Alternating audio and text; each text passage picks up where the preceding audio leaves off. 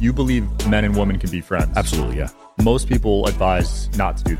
98% of men cannot be friends with women because if they try, they're going to act like simps. And when they act like simps, they get put into the friend zone. Right. That is death sentence. That is DEFCON 1. That is the worst possible situation. I recommend men friend zone women. Ladies and gentlemen, we're back on the Digital Social Hour. Got a recurring guest. Doesn't happen often. Michael Sartain is back in the building. How's it going? What's going on, man? It's good to see you. Listen, man, I got in a lot of trouble for the stuff I said on your previous episode, so I did something right. Yeah, man. How have you been feeling lately? I mean, things are getting crazy with Fresh and Fit getting demonetized. Yeah. I mean, are you nervous at all with that? No, I don't. I love those guys, but my content is nothing like theirs. So it's not very. It's similar in that we come to similar conclusions, but I would never. Some of the words they use and some of the ways that they're a little bit judgmental. You're never going to see that on my show. My show is basically statistics. So, for instance, they might have some people on their show use pejoratives against women or whatever. But for me, I'm going to say something to the effect of like 83% of the time when a woman cheats on her partner, she's going to fall in love with her affair partner, where it's only 29% of the time a man will. That means men cheat for a different reason than women do. Those are statistical studies, right? The number one correlation between a woman cheating and a marriage is how many sexual partners she had before she got married. There's science behind that. Read Dr. David Buss's books. When I say that, though, it makes people angry, but you're not going to cancel me for that because what I just said is documented by the foremost evolutionary psychologist on the planet. So I think that's kind of where we differ, is that I just stick to the science and I try to keep my opinion out of it. So I'm not super worried about it. I do make some people mad, though. I will tell you that. I actually make people more mad because I substantiate every single thing I say. I think that makes people more angry because when you're entrenched in your own position, and I haven't really given you, because you're not arguing against my position. You're arguing against, statistics and science. It makes people very angry. It's like, well, I can find a survey that'll say anything. You can't. 80% of divorces are initiated by women. You can't find a survey that says 80% of divorces are initiated by men. You can't. You could try as much as you want, but you really can't. So I think it's one of these things where it's like they want to believe science when it helps them and not when it doesn't. So absolutely. Yeah. One of your interesting takes I thought was you believe men and women can be friends. Absolutely, yeah. Most people advise not to do that. Well, most people in the red pill space and most people in pickup would advise that. Most guys who are really, really, really, really good with women have no problem being friends with them. In fact, it's to the point where, like, if you ever met like a really high-end club promoter or a guy who owns a nightclub or a strip club or some just has a job, maybe even a male nurse who's like on a floor with just nothing but fit women, they're not only are they able to be friends with women, the concept of not being friends with women doesn't even come into their mind, right? And the guys who are, I think there was a point in my life, probably 2007, when I was hanging out with these guys in the pickup community. I knew Mystery, Matador, all these guys, Neil Strauss. And then I would also hang out with, and by the way, Mystery's not hardcore and can't be friends with women. And then I would hang out with these club promoters. And the club promoters would always be, have tons of female friends. So they'd have their girlfriend, and then they'd have like 2 or 3 girls they'd have threesomes with. And then they'd have like 40 or 50 girls that would show up to their birthday party that they may or may not have had sex with before. And then, and I watched it and I was like, it was clear that they were friends. Like legitimately, they treated them like family. There's a great book. It's called Very Important People by Ashley Mears, and it talks about how these guys who are just surrounded by women all the time, they call the girls, they would say that they're friends. So what happens is, how comfortable are you being around attractive women, and do you like being around them for the sake of being around them? And if you do, you can be friends with them. Now, here's where the rubber meets the road.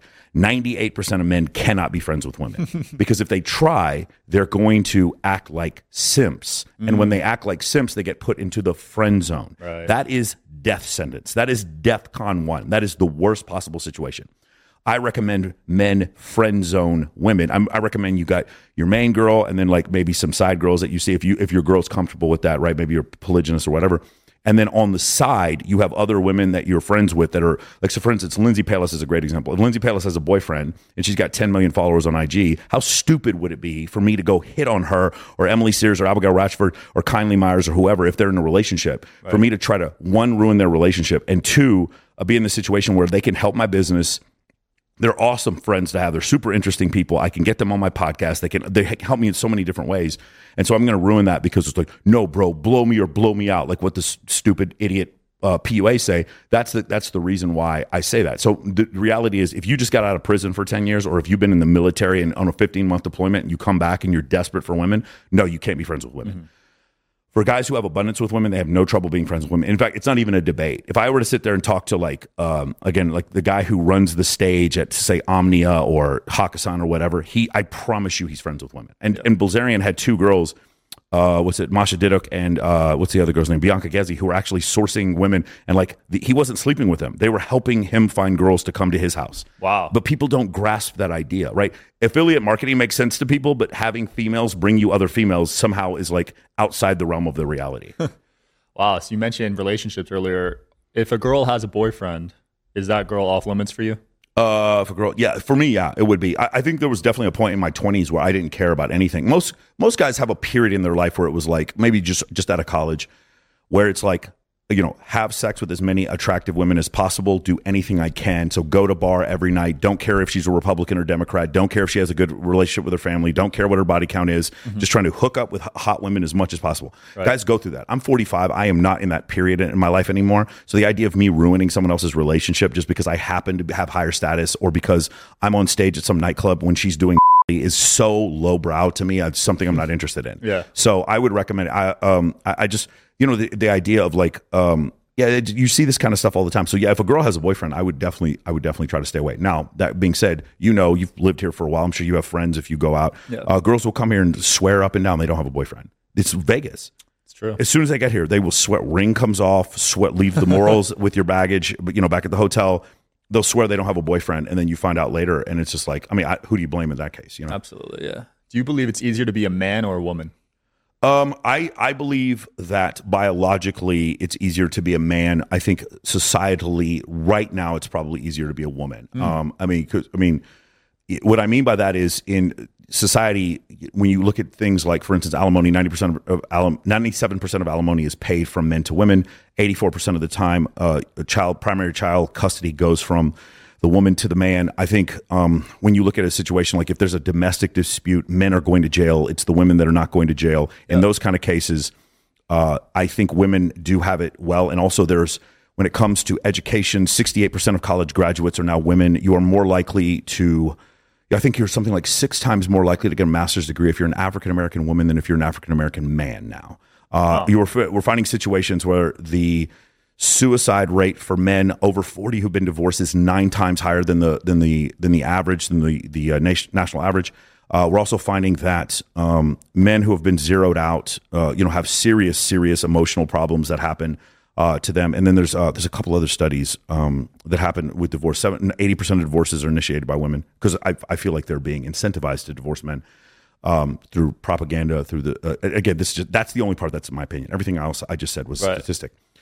And so I do think it is easier now to be a woman. I do societally. Biologically, I think it's easier to be a man, and it will always be easier to be a man because there's a few things. Obviously, we have advantages when it comes to strength and endurance, power, physical durability. But I also think we have advantages when it comes to, as a man, I have hundreds of ways to attract women, and as a woman, I don't have hundreds of ways to attract men. I have maybe as many as 4, probably 1 way to attract men. So, and if I don't have that 1 way, like he just doesn't find me physically attractive if you're a woman, then you don't really have a second way to go around. The thing is, most men right now are so incredibly desperate. 26% of men under the age of 30 are virgins, I think, at this point. 33% of men under the age of 30 have had 0 sexual partners in the last year. Just outrageous numbers like this. So when you get to these numbers, you start to see societally, it's easier to be a woman. You have more access to men when it comes to online. You have more access to men, and also you can change your appearance using FaceApp, Facetune. You have access to different ways to make money when it comes to like Patreon. Stuff like that. And then, those things are still available to women, and they don't even have to be fantastically attractive women either. Pretty average women can make money doing that. So I do think societally, because of education, there are more female military pilots than there are male kindergarten teachers right now. 5% of psychologists under the age of 30 are men. 5%. Let me say that one more time. 5% of psychologists under the age of 30 are men. 5. That means in the future, psychology will be just so similar to how nursing and primary education is. It'll be completely dominated by women. So I do think there are these opportunities that's not necessarily a bad thing, but there's opportunities that have been open to women to where I do think societally it's easier to be a woman. But as a man, you just have more. There are more branches of opportunity open to you to be successful financially and to be successful in relationships. That makes sense. Do you feel like social media and dating apps have been a net positive for the dating culture, or do you think Yeah. So when it comes to women, so there's three. You ever heard this before? There's three genders. No. High status men, low status men, and women. Those are the three genders. High status men and low status men have nothing to do with each other. Social media has absolutely benefited high status men, meaning men who can show relevancy, competency, or access to scarce resources. Those men have outrageous numbers of women coming after them. I'll tell you right now, from the time I was 22 to the time I'm 45 now, the way, one of the issues that happens, and a lot of guys who are in their early 20s don't realize this, but like my competition, I have a girlfriend now, but my competition for men are guys that look like Tekashi 6ix9ine, Machine Gun Kelly, and Post Malone, like lots of tattoos on face, like lots of coping going on, no ability to fight, no athleticism whatsoever. And in my, when I was growing up in the 80s and 90s, that just wasn't what that wasn't a masculine, athletic, attractive archetype for women that isn't attractive for them now. And so I feel like I don't really have much competition when it comes to like competing for women now. And most of the guys that I know that are in their late 30s, early 40s, we feel the same way. I feel like the guys that are younger just aren't very good at being masculine because they're not taught to, or they don't have the instruction manual on how to do that. And so while the rest of the world may be telling men to not be masculine or calling their traits toxic, the reality is if you stick with those traits, it's still way more attractive to women. So I think men who are higher earners, men who are physically attractive, men who are incredibly talented, men who have some sort of skill set, some level of competency, some access to scarce resources. And this could be just the guy who hands out the artist wristbands over at XS, right? Mm-hmm. Just as simple as something as small as that. The guy, the VIP host who does all the girl comps over at Omnia. Just simple as that. Just small access to scarce resources. Those guys, social media has absolutely benefited. Right. Other men, it's destroyed their lives because what's happened is you have a guy, let's say he's an 8. He's a lawyer who lives in Wichita, Kansas, and you have a girl, let's say she's an 8. I don't mean by physical attractiveness. I mean just stratifying them as far as their market value in the dating market. Okay. You have an 8 guy and 8 girl. They both live in Wichita. The difference is the guy in Wichita would normally have married the girl in Wichita, but now the girl in Wichita is being flown out to LA to go be at the Ignite party, the Maxim party, the Playboy Mansion. Mm-hmm. She's going to New York Fashion Week. She's going to Swim Week, stuff like that. And now she ends up like maybe or maybe not having sex with a celebrity or some rich guy or something like that. And so now the 8 guy is not dating the 8 girl in Wichita anymore. He's going for a 7, a 6, a 5, a 4. And so the average guy is now being decimated by the high status man. And so what you're finding now is that the middle class for men is sort of disappearing because of social media. There is no average social media. There's incredible social media or you're garbage. That's it. And it sucks. It really does suck. Like with your stuff, like you're posting your podcast, right? Yeah. Well, that shows competency and relevancy. You have relevant guests on and you're competent at doing a podcast. And it also shows, like, I know that if I were to message you on Instagram, even before we obviously message, but even before so, I know you know how to use your Instagram. Yeah. I know you know how to post a picture. Do you know how many men just don't even know how to do that? You don't know how to post? You'd be walk around Walmart sometime and then ask yourself, who's these men? And then ask a guy who's stocking the shelves at Walmart. It's like, do you have an Instagram account? Do you have a Twitter? Do you have anything? They're like, no, we don't have anything. You're just going to find that it's just like all social media has done is bifurcated men into two.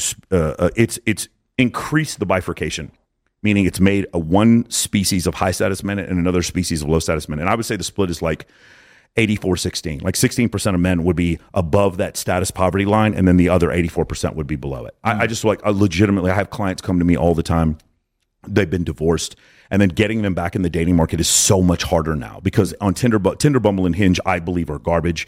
They're just there's like 5 times as many men as women on there. Yeah. Anytime you see an attractive woman on Tinder, Bumble, or Hinge, they are generally trying to get you to go down their funnel to join their or their and 80% of men, or the top 20% of men on Tinder, Bumble, and Hinge are getting 83% of the right swipes. Wow. Meaning Tinder, Bumble, and Hinge, just like social media, is just reserved for a small group of men up the top getting all the sex, and then all the men at the bottom 80% getting next to nothing. That's crazy. I didn't know it was good like that. Mm-hmm.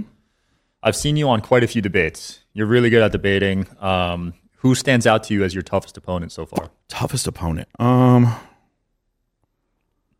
I don't know. So the thing is, the answer is the most obstinate opponent, meaning like I'm winning, but like it's like, you know, when he put up a good fight, I guess. It's not that he even put up a good fight. He just yelled louder and just didn't concede any points. Was probably Zerka. Like it was one of these things where like Zerka didn't make sense in what he was saying, and his audience even started turning on him. But he just yelled so loud. It was so draining having to yell with a guy that loud. You had to match his energy. It really was. And I like John a lot, but it was just crazy trying to match his energy the whole time. Yeah. Like he just would turn it up, and I was fighting him. My favorite person to debate was Destiny, because he does a lot of research, and a lot of people say he doesn't argue in good faith. I think Destiny has some opinions that are wrong about certain things, but I think he does. I think he's so quick-witted. I actually try to learn from some of the stuff that he does. Oh yeah. And the other thing is like, the most research guy, and I've never debated him because he's one of my best friends, is Rollo. Like Rollo does a ton of research. It's so funny to me when people think that Rollo doesn't do a ton of research.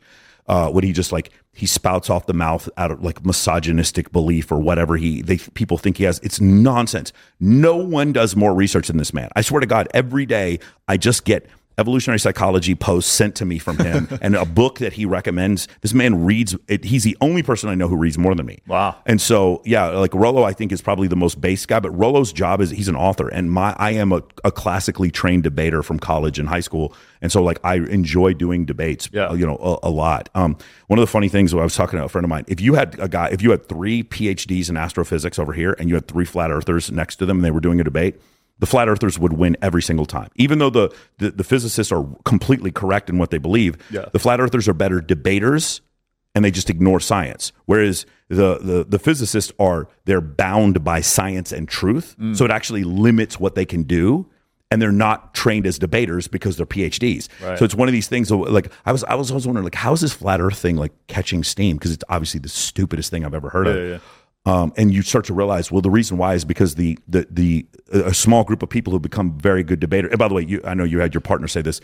We did land on the moon. I can prove we landed on the moon. And if you had somebody come on here to debate me if we land on the moon, I'll show you the proofs of how we landed on the moon, and they won't know any of them. And because the reason why is they only research one side of the story. They never research both.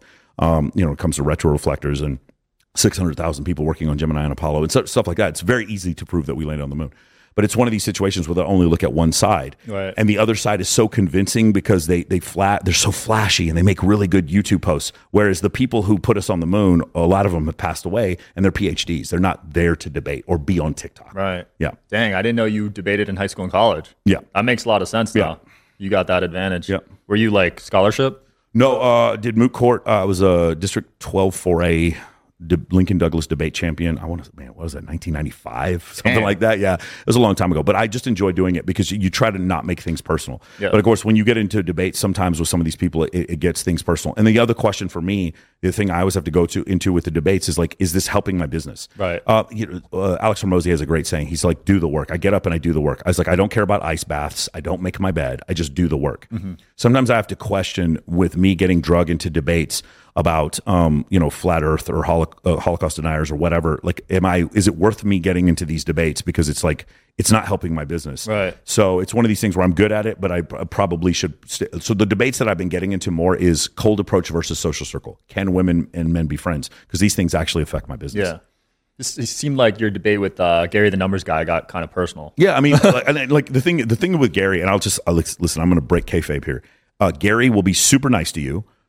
Then he'll come on there and he'll make things a little bit personal, and he'll take jabs at you that are just like ridiculous. If he'll get 55 things in a row wrong, he'll get one thing right, and then he'll just claim total victory.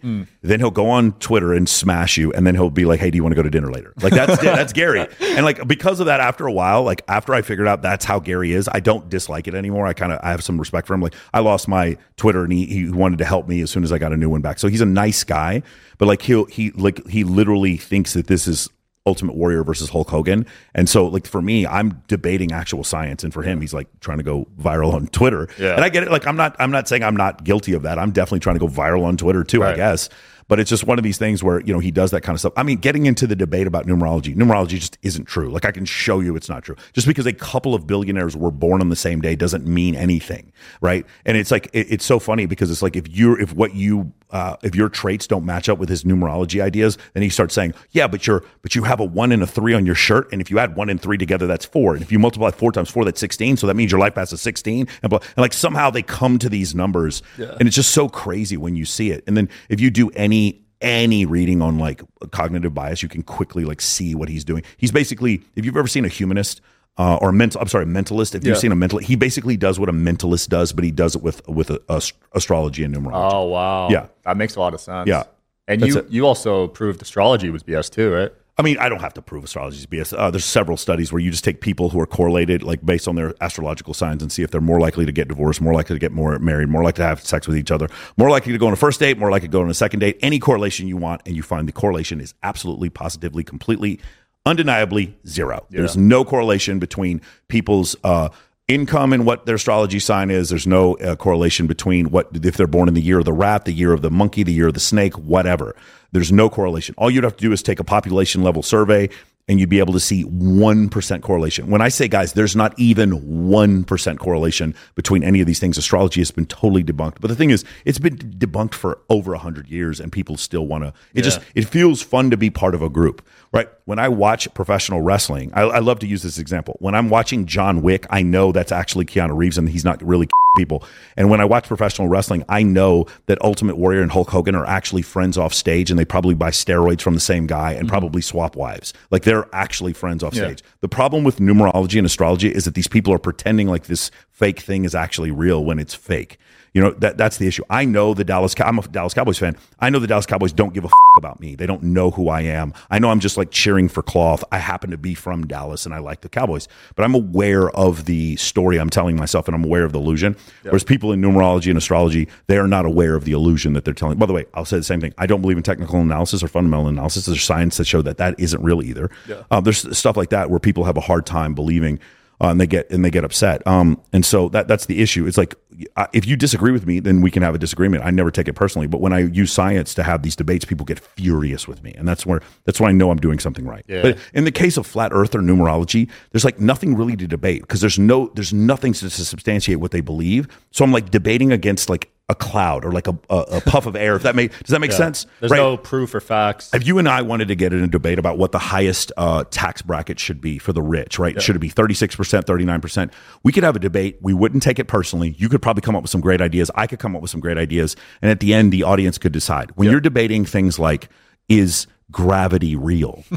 Like, what the am I supposed to do? Yeah. Gravity, is it real, bro? For real? That's what we're debating. Like, I don't know where to start. You understand what I'm saying? Yeah. It's like your girlfriend wakes up and she had a dream that you were cheating on her, and then she starts hitting you when she wakes up, and you're like, it was a dream. I didn't actually cheat on you, but she's still mad at you. How do you have that discussion? Yeah. Like, you didn't even do anything wrong. Like, she's not even starting from a place. Like, what do you do there? That's what it feels like for me with some of these debates. It's too far-fetched. Yeah. That was fun, man. We're definitely going to have to do a part 3. Anything you want to close off with? No, man. Listen, if you guys are interested in a science-based or evidence-based look on how to build a network, we use the study of evolutionary psychology and other studies when it comes to economics, and definitely we have the only evidence-based course in the world when it comes to networking, when it comes to leadership, and when it comes to the ability to bring 100 or 200 girls to a party. That's another thing we teach. You just did that last week, right? Yeah, we did that. We did that for the. And if you guys want actual proof, it's like, he didn't bring 100 girls to a party. Please go check my Instagram right now and take a look at Babes of Toyland. We brought 300 girls to on the record to raise money for animal rescue, and then also we had 70 girls compete 2 weeks ago at the world's biggest bikini competition, which me and my guys did all the recruiting for, and we teach you how to do that. So that's why I do my course. It's called Men of Action Mentoring. You can check me out at Michael Sartain on Instagram. It's the easiest way to find me. Awesome. Thanks for coming on, Michael. All right, man. Thanks for watching, guys. See you next time. Appreciate it.